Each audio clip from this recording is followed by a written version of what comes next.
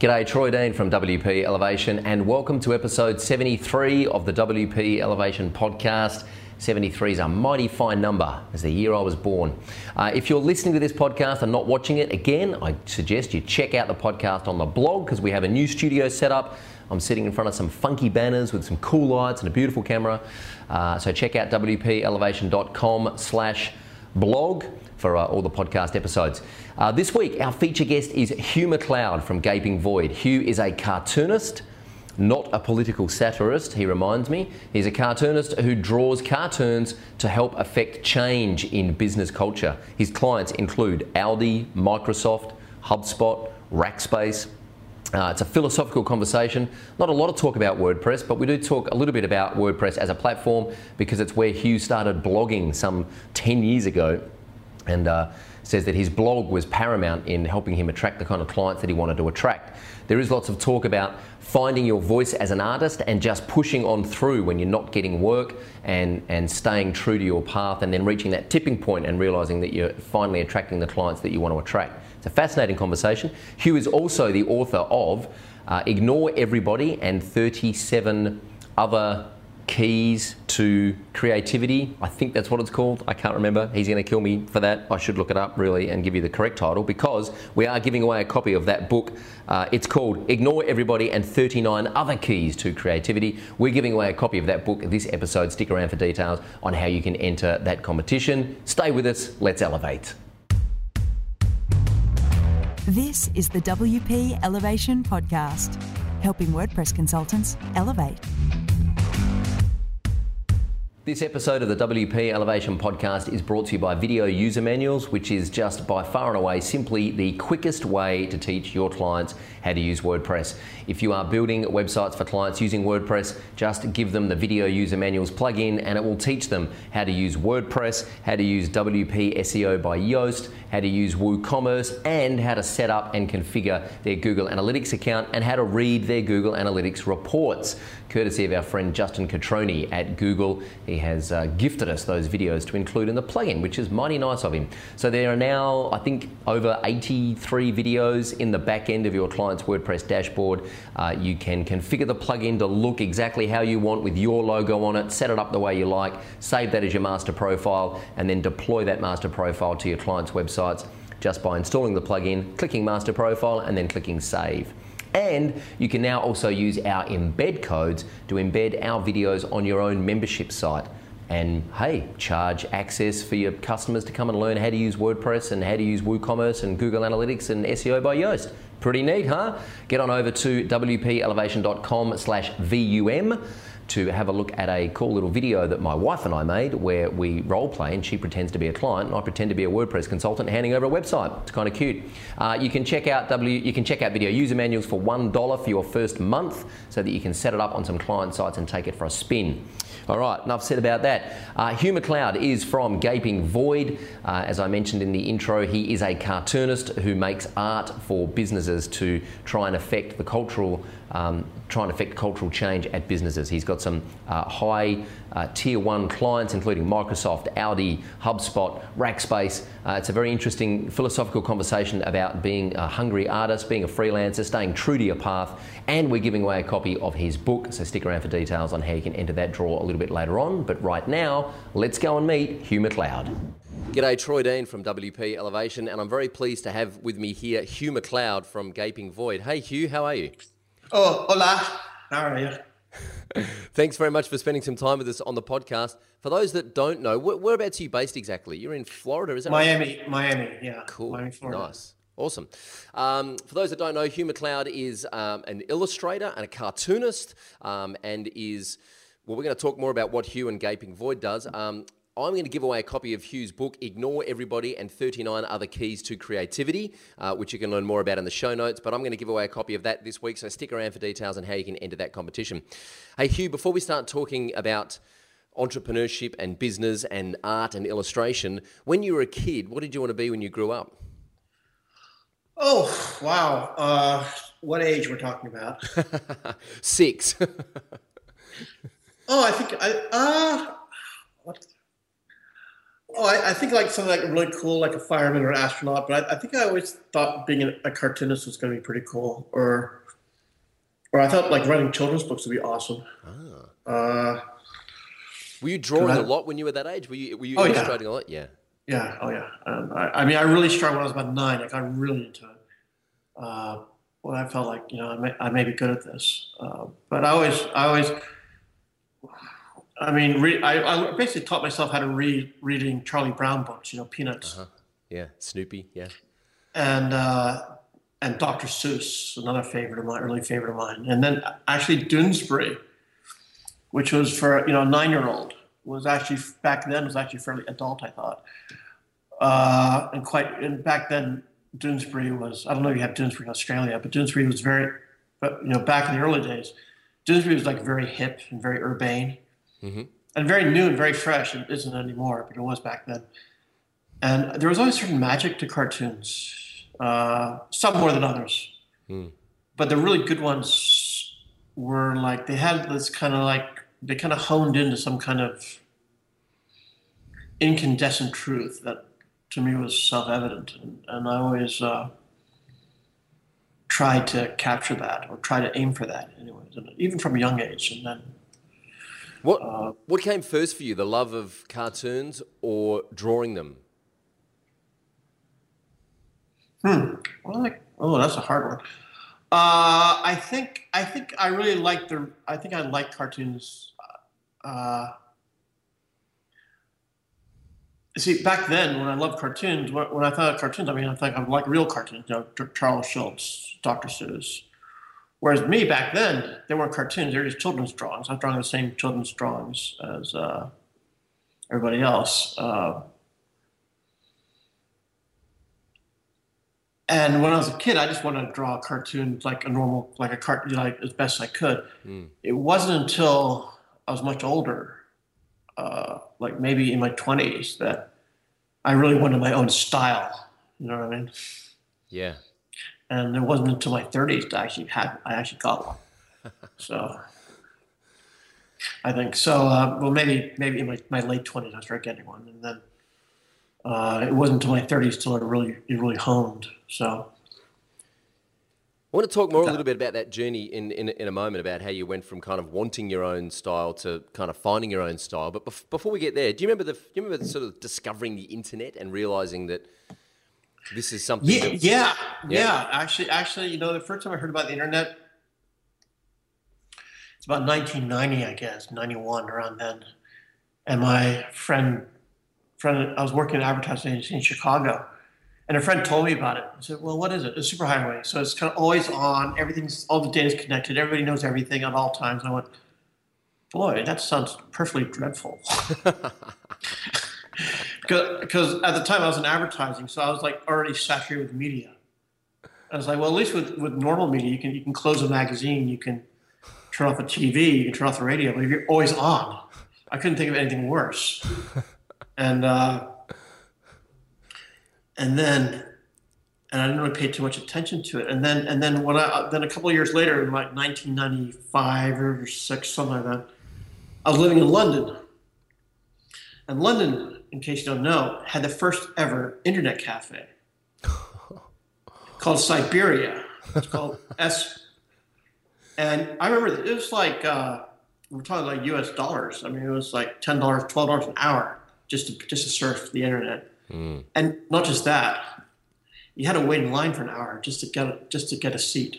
Wow. And then you get there and you had Yahoo and nothing else. Yahoo and academic papers, and that was it. But right then, I could see there was something amazing about it. I didn't know how to apply it to my own work. It's like, you can sell a T-shirt with a cartoon on it to somebody in Indonesia if you want to, potentially. But, so, I mean, how about, I'd just rather sell something. Wouldn't it be just easier just to like set up a market stall somewhere in like Kentish Town or wherever, Camden Town? And, I mean, I didn't quite see how it was transformative yet, I suppose.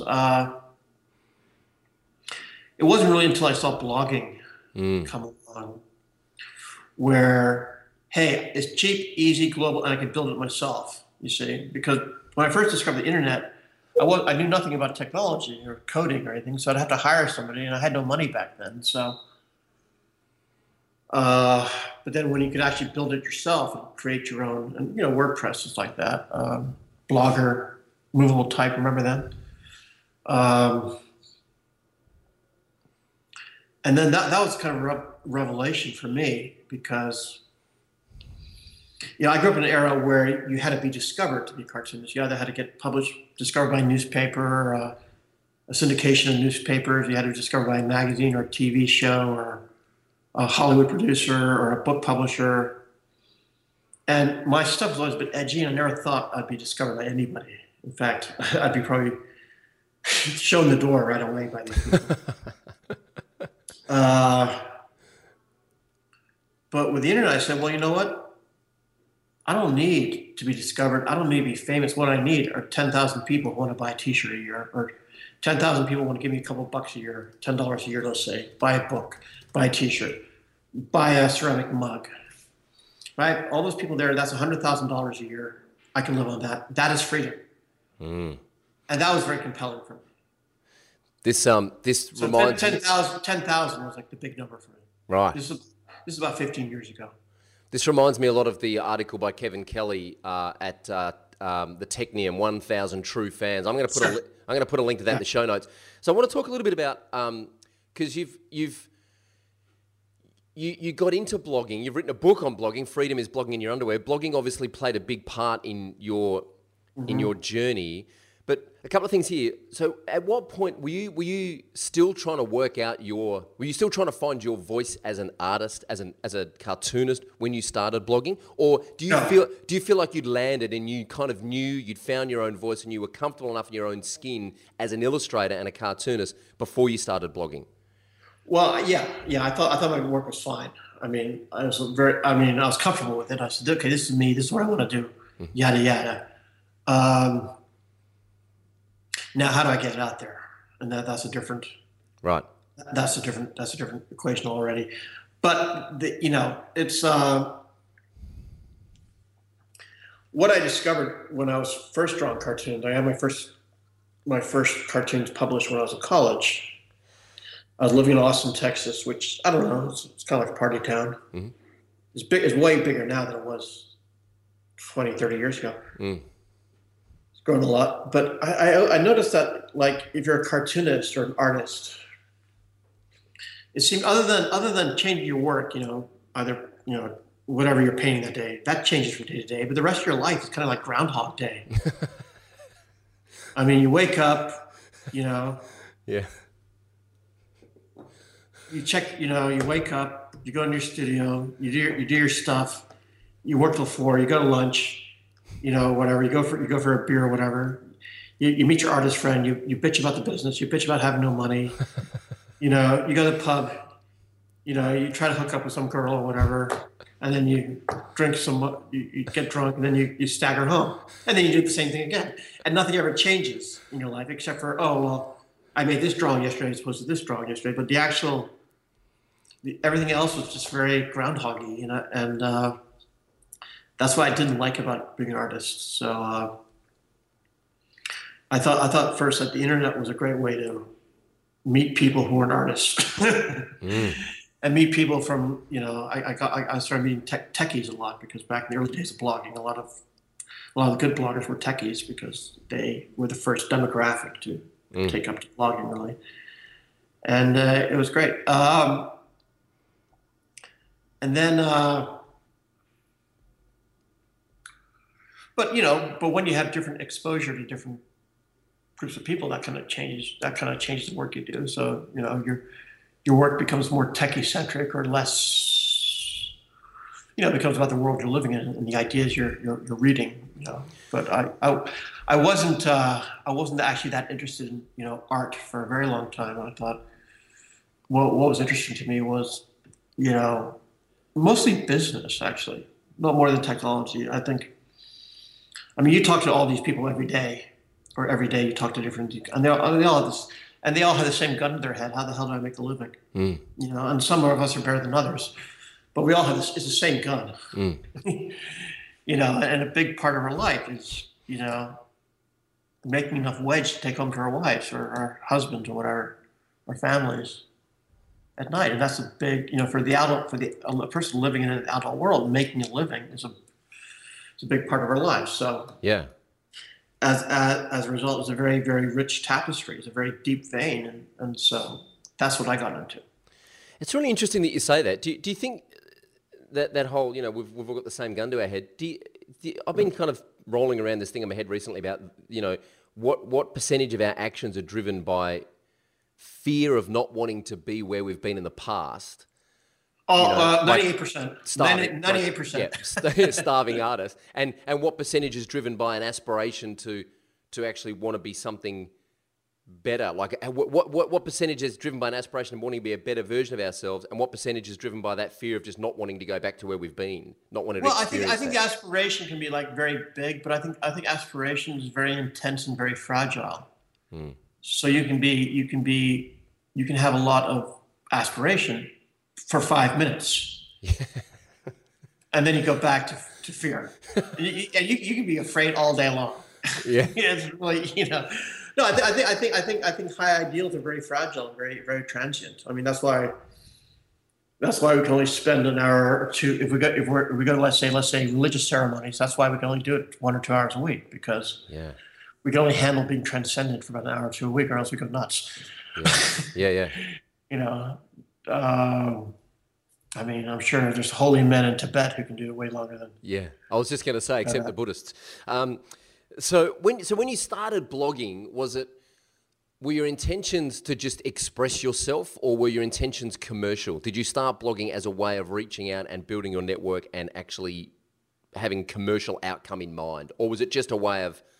Was it just, you know, cathartic? It's a way of showing my work. It was a way of showing my work. This is, you know, the thing is, I've been drawing for like 20 years and not really had too much luck with publishers. My own fault. I could have had it if I wanted it. I just, you know, I think a lot of the trouble with being an artist is that there are too many shitty business models out there. And I really refuse to have shitty business models out of principle. You know, it's, and so I felt like my work wasn't, for somebody who had worked so hard at it for so long, my work really wasn't very well known. And so I wanted my work to be seen. And I wasn't really interested in the money so much. I knew there wasn't going to be any anyways. So, but I wanted my work to be seen. Now, is that vanity? Maybe. Did I ever think I'd be able to turn it into a career? No. It kind of happened that way. But I wanted my work to be seen. I wanted people to know my work because I thought it was worth knowing.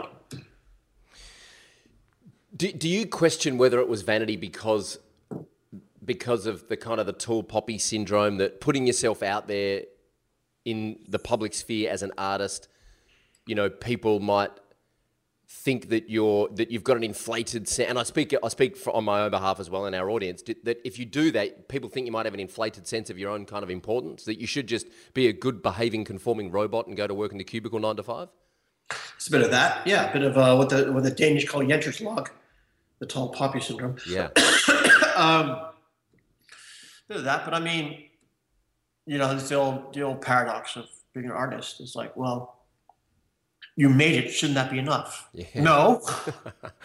I wanted the National Gallery, God damn it. You know, I mean, is that healthy? I don't know. But it's nice seeing your work. It's validating to, you know, I'm not like a big, you know, author guy. I've published 3 books, 3 proper books by proper publishers, and wrote a couple of ebooks as well, you know. And I'm not like really into my author identity at all. I don't really care about it. It's not like a big part of my identity. But you know, when I get a nice letter saying, you know, I read your book and it made a difference, that's really. And also, I mean, it's not just me. I like writing fan mail. I like writing fan mail more than I like getting fan mail. You know, I'd love to write a letter to whoever. You know, he's a friend of mine now, but when I first discovered him, you know, I wrote a letter to Seth Godin saying, dude, your writing's the awesome, which it is. Yeah, Uh, it is. and I mean, he's not just what he says and how he says it. He has such a great lean economy of words that's just, I think, staggering. Verging on beautiful. So the thing of beauty, his economy of words. So I like writing fan mail just as much as I like getting fan mail. And, people replying to my fan mail makes my day way more than getting fan mail. So Yeah. I think Austin Kleon says, all fiction is fan fiction. When you write a book, it's because you've read a lot of other books that you think are awesome. You say, I want to hit that too. Why should Flaubert or Tolstoy get all the fun? I want to soar with eagles too. Exactly. So I mean, I always draw cartoons because it amuses me to draw cartoons. It's a lot of fun to draw a really good cartoon.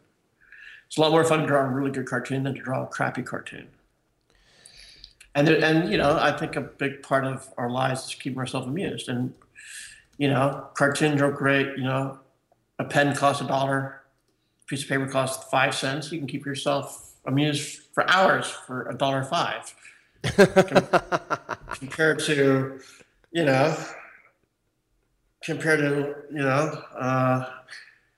an evening in a casino or whatever vice you want to care to mention. That's excellent. I love that. You can keep yourself amused for hours for $1.05. Are you familiar with Michael Leunig, the Australian cartoonist? No, I'm not. I mean, there's vast hordes of cartoonists I should know about that don't. I mean, there are a lot of good ones. Sure. So what's your question about him? Well, none really, but we'll send you a link because he's probably our most prolific and most profound cartoonist in terms of he has a daily cartoon in a main broadsheet newspaper here. He's a political satirist, really. Okay, I'll cut you off the pass there. I'm not really into political newspaper cartoonists. I mean, they're historically important, but I don't really follow them. I mean, there's one in England called Steve Bell who I think is quite good, but I mean, I think you get a lot more. It's not really the meaning I go after. I mean, I'm much more of a kind of eternal philosopher kind of cartoonist. Like Charlie Brown's a really good example. Sure.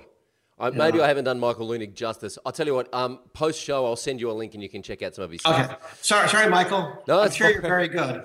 Oh, look, I'm sure he won't be offended. I'm sure he won't even be listening. When you started blogging, this is a WordPress podcast, so we probably should talk about why you chose WordPress as a platform to put your blog on. Was it just that it was easy? That was easy. That's an easy answer. Back then, we're talking about. Well, I started blogging before WordPress. Bear in mind, back then, the major blogging platforms were Blogger and Movable Type, and then Movable Type was Blogger was kind of crap. I don't know why they sold it to Google, and then it just went. And it's about 12, 13 years ago. And then Movable Type was quite good, a lot like how WordPress is today. And a friend of mine was an investor in uBlog, which was a French blogging company, which he actually sold. Then he went to work for. They sold it to Movable Type. And then there's TypePad as well. Seth Godin's on that. Well, I went with Movable Type because a blogger called Neil Dash was using it. And I said to myself, well, good enough for Neil, good enough for me. And then a couple of years later, I was at the convention in Paris, Le Web or Le Blog. It's called Le Blog, now it's called Le Web. I met this young 23-year-old called Matt Mullenweg, who was this very, clean-shaven, young, very young. My God, he was young. Barely old enough to shave, like kind of well-mannered young man from Houston, Texas, who was just polite and charming. And we shared a cab ride from one event to another, and we just talked about it. And I said, okay, I'll give it a try. And then eventually the ecosystem built around weblogs, started building around weblogs. And eventually, Mina and Ben sold Six Apart to what are called Say Media. And then they pivoted, whatever the hell that means.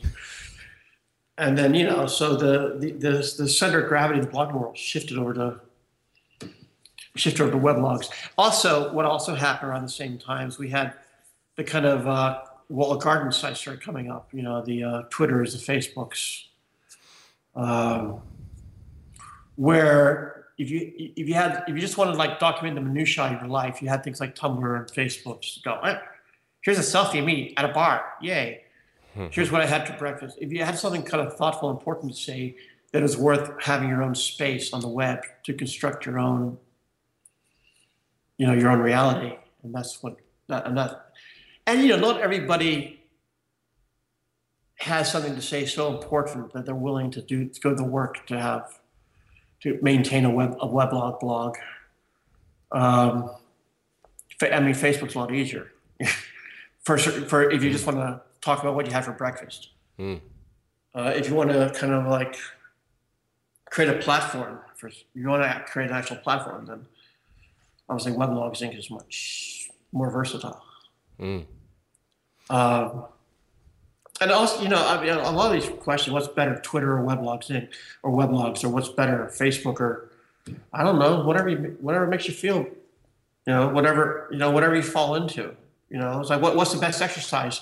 The one you do.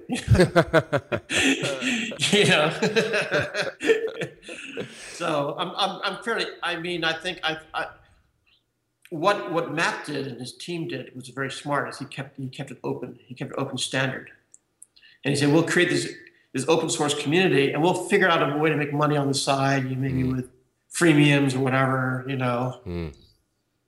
like they do hosting and they do upgraded themes and stuff. We'll take a piece of the action, but we want the ecology to be free."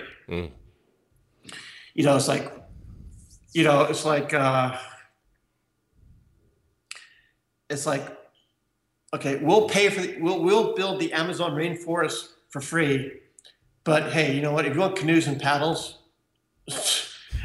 you can buy those from us. That makes sense? Yeah, nice analogy. And I think it's served the entire community well. Everyone I speak to on the podcast, one of the main reasons that WordPress becomes their chosen platform very quickly is because of the community of developers and the free resources, particularly the plugins that add functionality to WordPress that are just freely available and well supported by a great community of developers. Yeah, and that's why Apple iPhone was so successful. They said it's all about the developers. It has nothing to do with us. Well, a little bit to do with us, but they made it very easy for people to. They made it very easy for people to contribute. They made it very easy for people to contribute, whether we're talking about themes, plugins, or you have something important to say to the world. They made it very, because I think that's a great when we talk about open source software, is channeling the need for contribution, which is a very, very, very important drive. I think you have to get older to realize that. I think when you're younger, you're just trying to like get what you can, get laid, get drunk,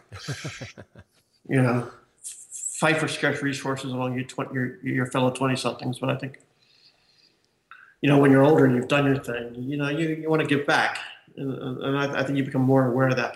But I'm not saying I don't think you have to be old like me to want to contribute. But I think you're more aware of the need, how strong the human drive really is. Absolutely. How do you describe what you do in one sentence when you meet someone for the first time and they say, "Hugh, what do you do?" What's your elevator pitch, so to speak? Well, the glib answer is we make motivational art for smart people. That's what I say to somebody at a cocktail party. Sure. Who I'm not trying to. If they're kind of in the same business I am, I'd say, well, we create art that's designed to transform businesses by by disrupting behaviors, which, we're kind of, I guess you could say, pioneers in this. But we believe that, the right message and the right piece of art in the right location, the right office can actually make massive change. And because art kind of expresses, it kind of bundles together our prime drivers and our prime, what there is to love, what there is to fear, what there is to hate, what's important, what's trivial, what's beautiful, what's repellent. It's kind of like art is a great editor of human experience. And you kind of, it's also a great way of expressing empathy. I mean, you look at an old Van Gogh painting. You look at the Van Gogh painting of the old lady looking kind of sad. Or Rembrandt, actually better. Nobody captures empathy better than Rembrandt. You look at the old sad woman wearing a very expensive dress. You feel like, wow, yeah, she's got everything. She's rich and all that, but she's tired. And I have everything. So sometimes I have everything, and sometimes I'm tired. And you just kind of connect with that. And I think you need a lot of empathy in business, because either not just with your customers, but also with your coworkers, with your suppliers, with, what does it mean to be alive? And you can ask that, here we are in an office. What does that mean? What does it mean to be alive? And why do we got 1,200 people in this office. Why the hell do we all get up in the morning and come to work and do this thing when it'd just be easier just to kill ourselves? Yeah. or go work at McDonald's, or go be bartenders, go backpacking around Europe. Why are we here? Selling whatever, whatever we're selling, plastic pens or, bottles of aspirin or, whatever it is we make, or legal services, whatever. And what's interesting to me, I don't consider myself really an entrepreneur or a businessman. I just think I'm a cartoonist. But what's interesting to business about me is human motivation. Why do we do this shit? It can't just be because of money, because we all know how much money doesn't buy you. Yeah. Yeah. We all know. Anyone's ever had any kind of money at all knows what it cannot buy. And the list is quite vast. Yeah. Yeah.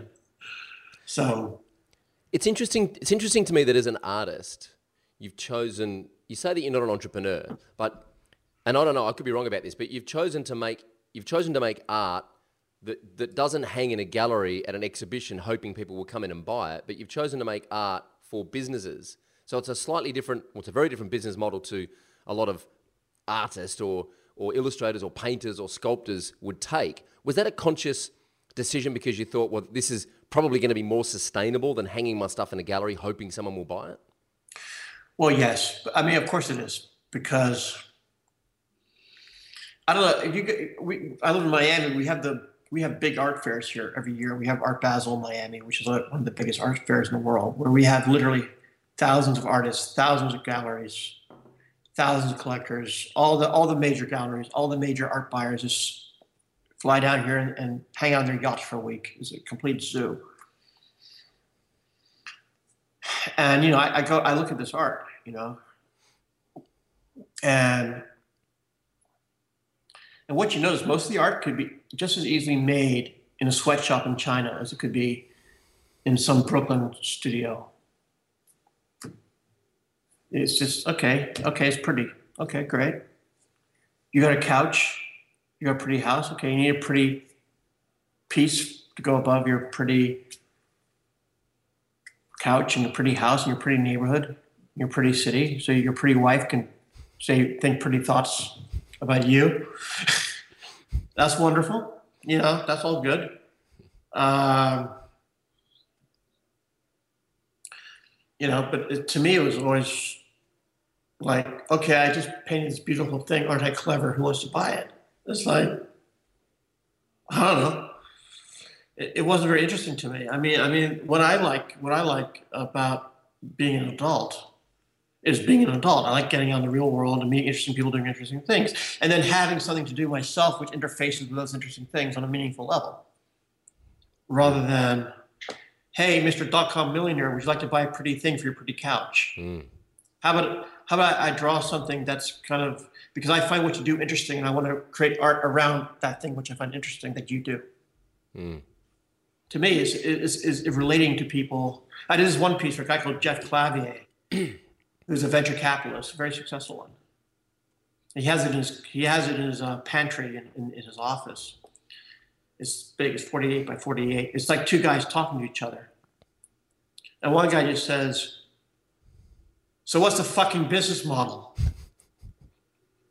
And the other guy goes, "You're the fucking business model, rich boy." You know, and to me, that's me making a snarky comment about certain people who try to get money out of VCs, as opposed to me drawing a picture of a pretty flower and going, "Hey, Jeff, you like pretty flowers? I just drew one." Is that I'm actually interested in the lives of other people and what they try to, you know, guys like you, guys like, I don't know, name somebody. You know, I like to. I don't want to just like be one of those guys who, you know, reads about famous people like the Steve Jobs or the Dalai Lama and just quotes them, and then, you know, or Obama, Barack Obama, or, you know, whoever, Francois Mitterrand or whoever, Bob Hawke, whoever. Is he still alive? Bob Hawke? He is. Okay. Still playing golf, and he's in his late 80s, okay. I think, now. Is he really? Okay. No, what I want to do is like, I meet all these like, and you do too at your job, you meet all these really interesting people. I like to make art that's about their lives. I'm not really interested, I'm not so interested in their, you know, when I talk about their life, I'm not really interested in their love lives. I'm not really interested in their children so much. I'm not so much interested in, you know, their fashion sense or whatever. I'm interested in like the way they get up and make a living every day. That to me is, and you know, and the thing is, most artists really aren't interested in how their clients make a living. They just want them to be able to afford their work. They don't really care. Whereas me, I always find like, wow, you do what for a living? Wow, that's really cool. I think it's something to do with, you know, I think it has something to do with otherness. So how did you find your first clients? Because I imagine that approaching a business and selling them on the idea that art can actually help their culture and help their productivity and help their bottom line, I imagine that's a pretty tough sell. It took practice. Well, what I had was it kind of happened organically. Whereas I had fans inside the businesses, and what they do is they would buy a piece that inspired them or whatever, hopefully, and put it in their office, and then people would go, "Oh, I like that. Where'd you get that?" Got it. And then let's say, and that'd go on. And then after like a year or two, they'd be in a meeting and say, "Oh, we're having this event next Christmas or next Easter, whatever, next summer or whatever. We should do fun stuff. How should we design the poster?" And the guy with the thing is off. "Oh, I know somebody."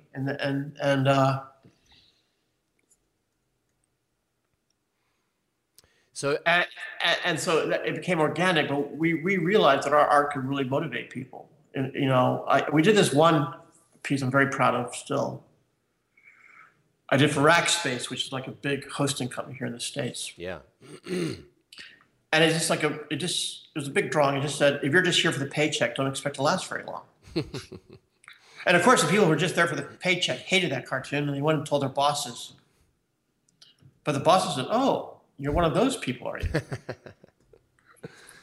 So we noticed that there was a certain kind of alignment. You could kind of really demarcate alignment within companies, and that's a big part of leadership is alignment. And that was a very useful tool. And so we just became more focused on that. The great thing about art is it says what everybody thinks but cannot say through normal. See, if a boss walks in the office and says, "If you're just here for the paycheck, don't expect to last very long." Frankly, he sounds like an asshole. Or he might be construed to sound like an asshole, but it's just a cartoon. It doesn't matter. It's just a cartoon. You can say, well, it's just a cartoon. Don't worry about it. And that's a great charm. That's great. That's a great thing about cartoons. That's a great power, is that they're just cartoons. They don't matter. I get people on Twitter, haters on Twitter all the time saying, Hugh, I did not like that cartoon. I said, well, I already drew it and you already read it, so it doesn't matter. It's not like, excuse me for wasting 5 seconds of your life, unlike other people here on Twitter. It's like, it's just, I think it's a very powerful medium, just because it's a very friendly medium and very trustworthy medium.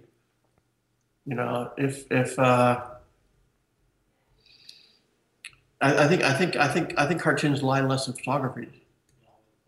Lie a lot less than video or cameras do, I think. It's not the job of a cartoon to flatter, I don't think.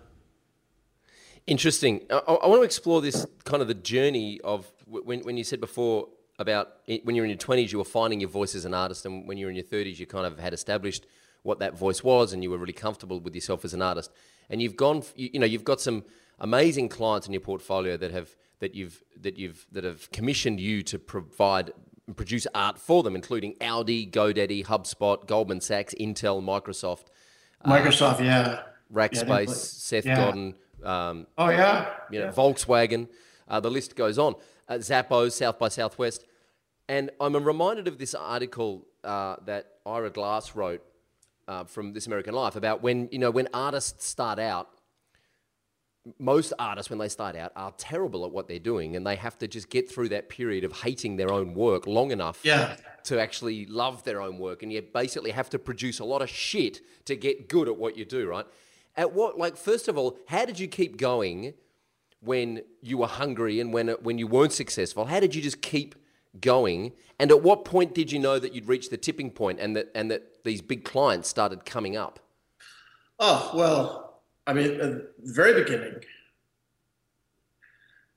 I had a day job, so it didn't really matter, because of cartooning, you could draw a cartoon too. It wasn't like oil painting where you have to save up $200,000 to go to art college and,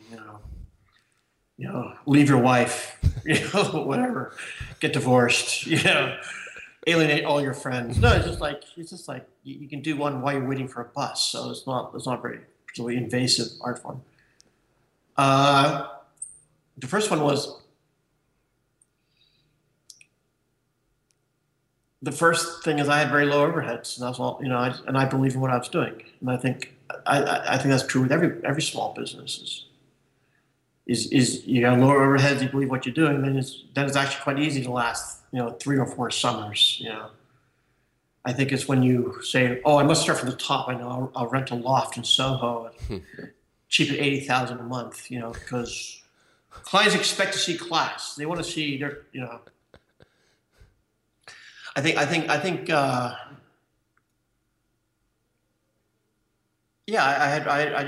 we just kept our overheads low. I wasn't married then, so that was easier. There's no magic to it. I think if you can keep your overheads low, and you believe in what you do, you should be able to weather most of what life throws at you. My dad used to call it that. He's no longer with us, but he used to say, frugality is freedom. And I always believed in that. So yeah, that's a great quote. I'm going to use that. Yeah, frugality is freedom. And and I always feel like I don't know which part of Australia you live in, right? But I've lived in London, I've lived in LA, I've lived in New York, I've lived in Chicago. I lived in all these big cities over the years. Oh, cut! I gotta just take my phone. Sure thing, man. Hola. Hi. Yeah, I'm still on the podcast. All right. Okay, good. All right, bye.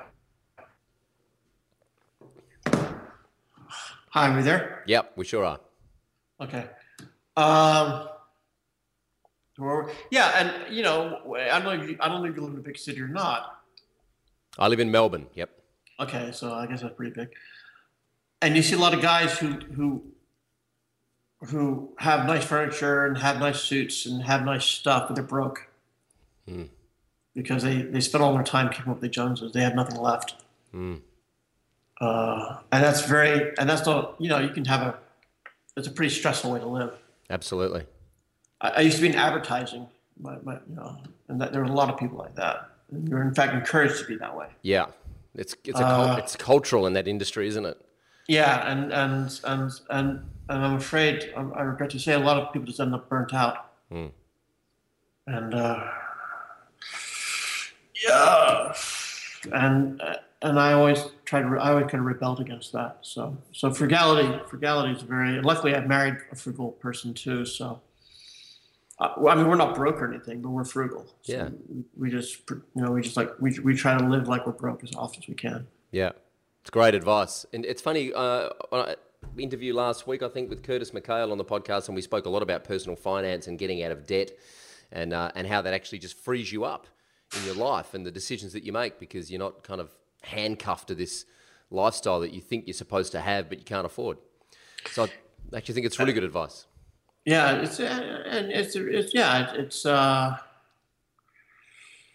and you're also, but I suppose some people feel they have to have the Swiss watch or else they haven't arrived. Yeah. Yeah. I mean, some people just, my grandfather would say sarcastically, he's Scottish. He'd say, "Hey, you only need two things to be happy. You need a hardwooden chair and a Bible." And that's like, gee, Grandpa.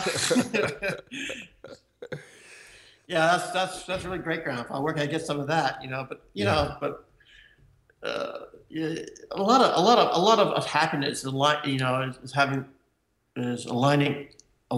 with your own temperament. I mean, me and my wife are pretty good at being frugal, but it make other people miserable. Yeah. Yeah. It's like my wife likes to cut out coupons from the newspaper, even though, she doesn't need to. We can afford everything in the newspaper. We can afford everything in the supermarket pretty easily, but she just loves doing it. So, yeah. Awesome. Yeah. So it's one of the reasons to get married, meet somebody like that. So, okay, let's focus here. Great advice. All right, we should do the elevation round. Let's do our lightning round. A series of quick questions about being a freelancer, which you know a lot about. So for those that don't know, WP Elevation is a business accelerator program for WordPress freelancers. I'm going to ask Hugh a series of quick questions, and hopefully he'll give us some quick fire answers off the top of his head. What's the number one thing any freelancer needs to know? What's the number? Oh boy. What's the number one thing a freelancer needs to know? I think when to say no. Yeah, great advice. Yeah. That's something we talk a lot about here. What's the best thing you've ever done to find new customers? Oh boy, what's the best thing? Oh boy. I think it turned out to be very helpful in retrospect because I started a newsletter when email was going out of fashion. Also, the best thing I think is to find the customers your competition doesn't want. I think that's the best thing you can do. There's a Canadian called Scott Stratton who I know. We're friendly. He's not a great friend. He's not a close friend, but we're friendly and we know each other's work. And he's a new marketing 2.0 kind of guy. He makes all his money public speaking. He just turns up and gets the house clapping. That's his job. Yeah, he's the unmarketing guy. Is that right? Yeah, unmarketing guy. Yeah, right, and he's a lot of fun. Really fun guy. Really engaging.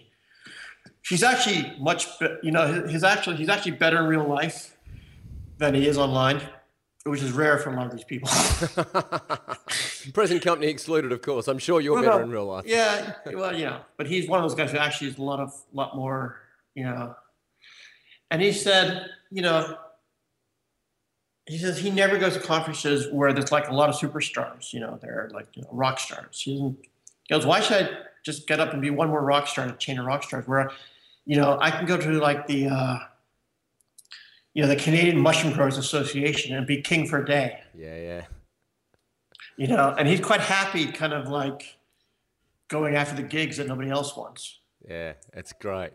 and I think that's where Gaping Void was successful. Was we weren't interested in clients who had lots of money the way most artists are. We were interested in clients who have real problems. Nice. And so we didn't want the same customers the average knucklehead in a gallery wants. We didn't want because most there's a reason why when you kind of spend a lot of time around galleries, you start feeling cranky and kind of dirty somehow. It's not just me. It's not just me. No, we just. I think being a freelancer, you have to find a niche. Like Scott did. He said, "I'm going to go to all the most boring conferences, boring conferences in the country, and just knock them dead." Yeah. As opposed to wait to be invited to TED. Yeah. So that's what he. So yeah, find a niche. I think find a real niche that nobody else thought about. How do you stop competing on price? You stop competing on price. Nice answer. Great answer. I think. The way we did it. Well, one, we had a very unique offering, so we didn't have to. Okay. If you're competing on price, then that means they don't really care about you. Now, I think you can be reasonable about price. Being reasonable about price and competing on price aren't the same thing. That makes any sense? Yeah. Yep. So, and you find that most talented people, their main thing that pisses them off is when they think they're not being paid fairly. Most really talented people don't care if they're overpaid or underpaid. Oh, they care they're underpaid. But most talented people aspire to be paid fairly. And there's scientific research about that. It's not like, I got to be a millionaire, I'm going to be miserable. No, I want to be paid what I'm worth. And they have like a band. If they have this idea of a fair price, and they'll go between 10% under and 10% over. And that's the kind of band they aim for. They're not trying to be paid double, and they're certainly not going to pay less than that. But that's the band. I think what we did was, one, we don't really discuss price within. If somebody has something interesting going on, say, well, look, we're just a small company, but something interesting, we can work with that. We can't work with that. We can't work with that every day. Sure. Like we did a commission for Maajid Nawaz, the great kind of Muslim activist in England. He's a really interesting guy. He's given TED Talks.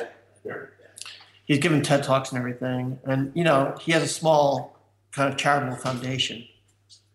So we weren't going to charge him, corporate prices, Sure. But now, he's a really interesting guy to know because he's just a wonderful, interesting guy. And so I think if you're competing on price, it means you haven't differentiated your offering enough. Great answer. The thing about Gaping Void is like when people come to Gaping Void, is they don't want an illustrator, they want me, or they want us, or they whatever, us. They want the team, they want us. It's not like, I have to get in line with 12 other illustrators to submit. Yeah. I go, no, you by the time you give us a phone call, you want us. And I think that's, I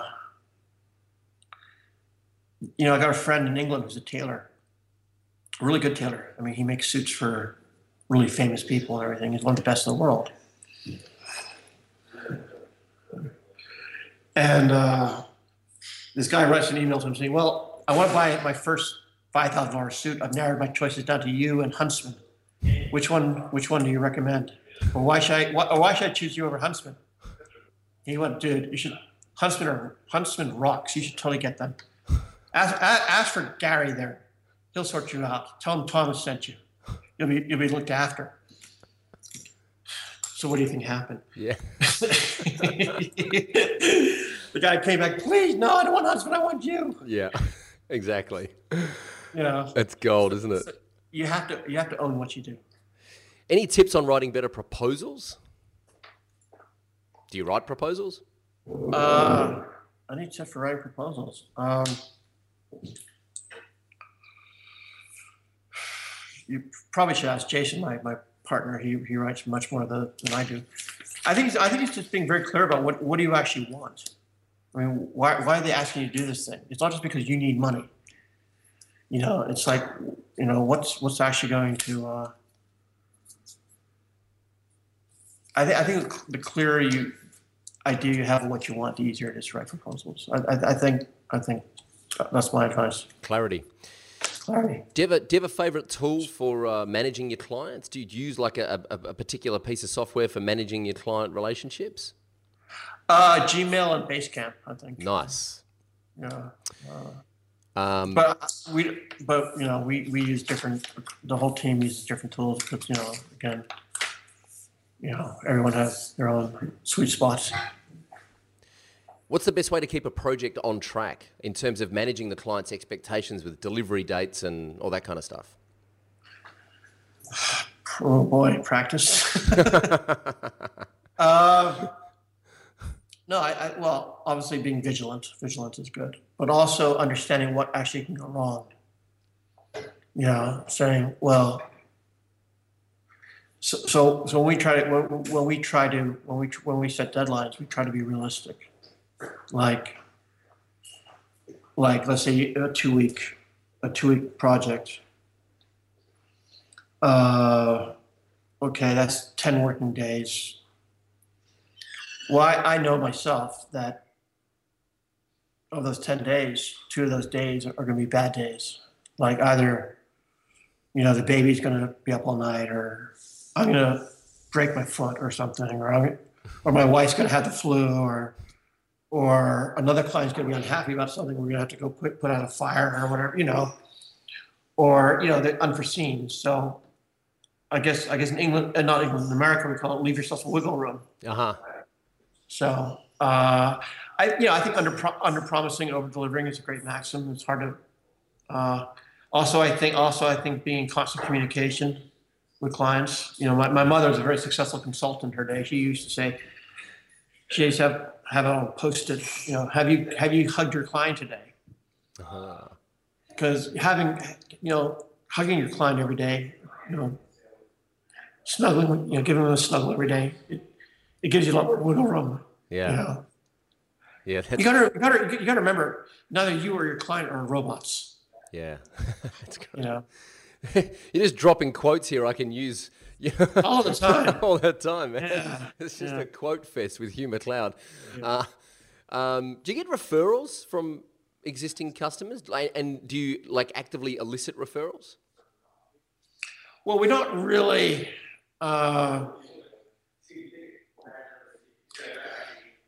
Yeah, I suppose. I mean, you know, the thing about you go into somebody's office, you see that on the wall. Uh-huh. Where'd you get that? Yeah. So Do good work. yeah, well, I mean, a print on the wall. The thing about a print on or whether a print on the wall is people see it, they like it. They go, where'd you get that? Yeah. And the thing is, the thing about a piece of art on the wall is there every day. Yeah. People see it every day. So I love art for that reason. Mm. It's evergreen, isn't it? Yeah, it's just like and you know, if you have a piece, you know, it's like, yeah. And I also think art's great. It is filter. People tell me, well, you know, I have this piece of art, whatever piece of art it is, on my wall. If somebody walks in, if they hate that piece of art, I know I don't want them as clients. Or Yeah. but they love the piece of art. I go, yeah, cool. It's a bit like when you were a kid, you know, do you like the Rolling Stones? No, I like the Beatles. What? You like the Beatles? You're not my friend. Yeah. Or whatever band. Yeah, totally. It totally was the Beatles and the Rolling Stones, man. Absolutely. Yeah. Or Midnight Oil and In Excess or whatever. Yeah, you've done your research. Yeah, I'm trying to think. Or Split Ends, man. Yes. Now Split you're Ends. talking. Yeah, Crowded House. Now you're talking. Yeah, you could kind of try to think of the great Australian bands. I think they're New Zealand. But Yeah. Split Ends. In are Excess, awesome. probably, you know, Men at Work and In Excess, probably two of our biggest exports. But Yeah. Neil Finn from Split Ends, my favourite songwriter of all time, second to John Lennon. Hey, what's the number one thing you can do to differentiate yourself as a freelancer? what was the number one thing? I think it's to go after a niche that nobody else has thought of. I think too many people are trying to sell the same stuff as 50 other people. Or 100 I other totally people. agree. That is absolutely spot on. And it's like I had not a friend of mine, but a friend of my dad's. He went to Harvard Business School, he got it. So he got his MBA. He was also an accountant, right? He said, "Oh boy, I need," and this was like in the 80s. This was a long time ago. He said, "Well, okay, I file taxes for people making, whatever, middle-class incomes." He said, "Well, me and 58,000 million other accountants." That's right. And so what he did, he said, "Okay, I'm just gonna file income taxes for airliners." Oh, nice. And I'm just going to file income taxes for flight attendants. And the thing about flight attendants is A, they all know each other. B, they all spend their time in the galley all through the flight gossiping. Yeah.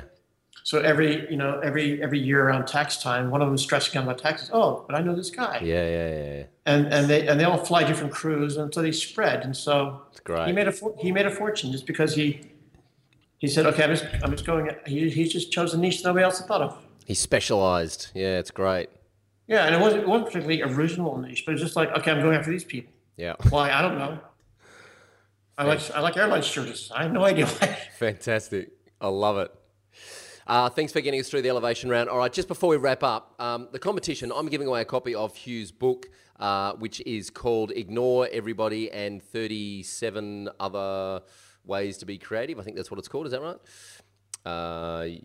Yep, it is. Ignore Everybody and 39 Other Keys to Creativity. In order to enter the competition, Hugh wants to know, what is the hardest thing about your chosen profession? Now, we're all in the WordPress freelance space, so leave a comment underneath this video at wpelevation.com/Hugh McLeod and tell us what is the hardest thing about your chosen profession, and I'll get Hugh to swing by in a couple of weeks and award the prize. Hey, Hugh, thank you so much for spending almost an hour with us here on the podcast, man. Yeah, I really fun. appreciate your time. That was fun. Finally, who would you like me to try and interview on this podcast and why? Let's see. Oh, my goodness. I would like you to interview Ben Chestnut, Right. of CEO of MailChimp. Oh, yes. Right. Excellent. Because I think he's one of my favorite entrepreneurs, just very low key, just super successful, doing something super useful that no one else was thinking about at the time, but he just did it anyways. Brilliant. And he's not like, his company is as successful as pretty much any other startup in the world, with the exception of Google and Facebook. But he's just such a gentleman, and just has so much fun designing. And I'm also a big advocate of email marketing. So, and he just does it better than anybody else. And he's just such a lovely, interesting guy, and down to earth. So, Great. You Australians ought to like him, man. Thank you very much for the suggestion. Ben Chestnut, I'm coming to get you, courtesy of Hugh McLeod, so keep your eyes on your inbox. I'll get you on the podcast. Thank you once again, Hugh, for spending some time with us on the podcast. I really appreciate it, and I look forward to seeing how Gaping Void evolves over time. And Thank you. And keep in touch. Righty-ho. Cheerio. Thank you. Ciao. Hey, I hope you enjoyed that episode of the WP Elevation podcast as much as I did. Episode 73. It's hard to believe we've come so far in the last 73 weeks. Get on over to wpelevation.com/Hugh McLeod, HUGHMACLEOD, for all of the information and links in the show notes for this particular episode. And how sweet are our new show notes, courtesy of Philip, the show notes guy, who's now writing all of our show notes for us. Very detailed, huh? Very nice indeed.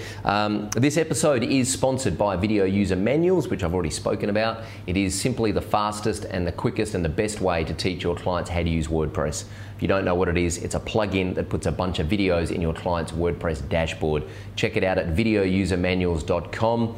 Subscribe to the podcast at wpelevation.com/subscribe so that you never miss another episode. We'll simply send you an email every Thursday morning with a link to the podcast.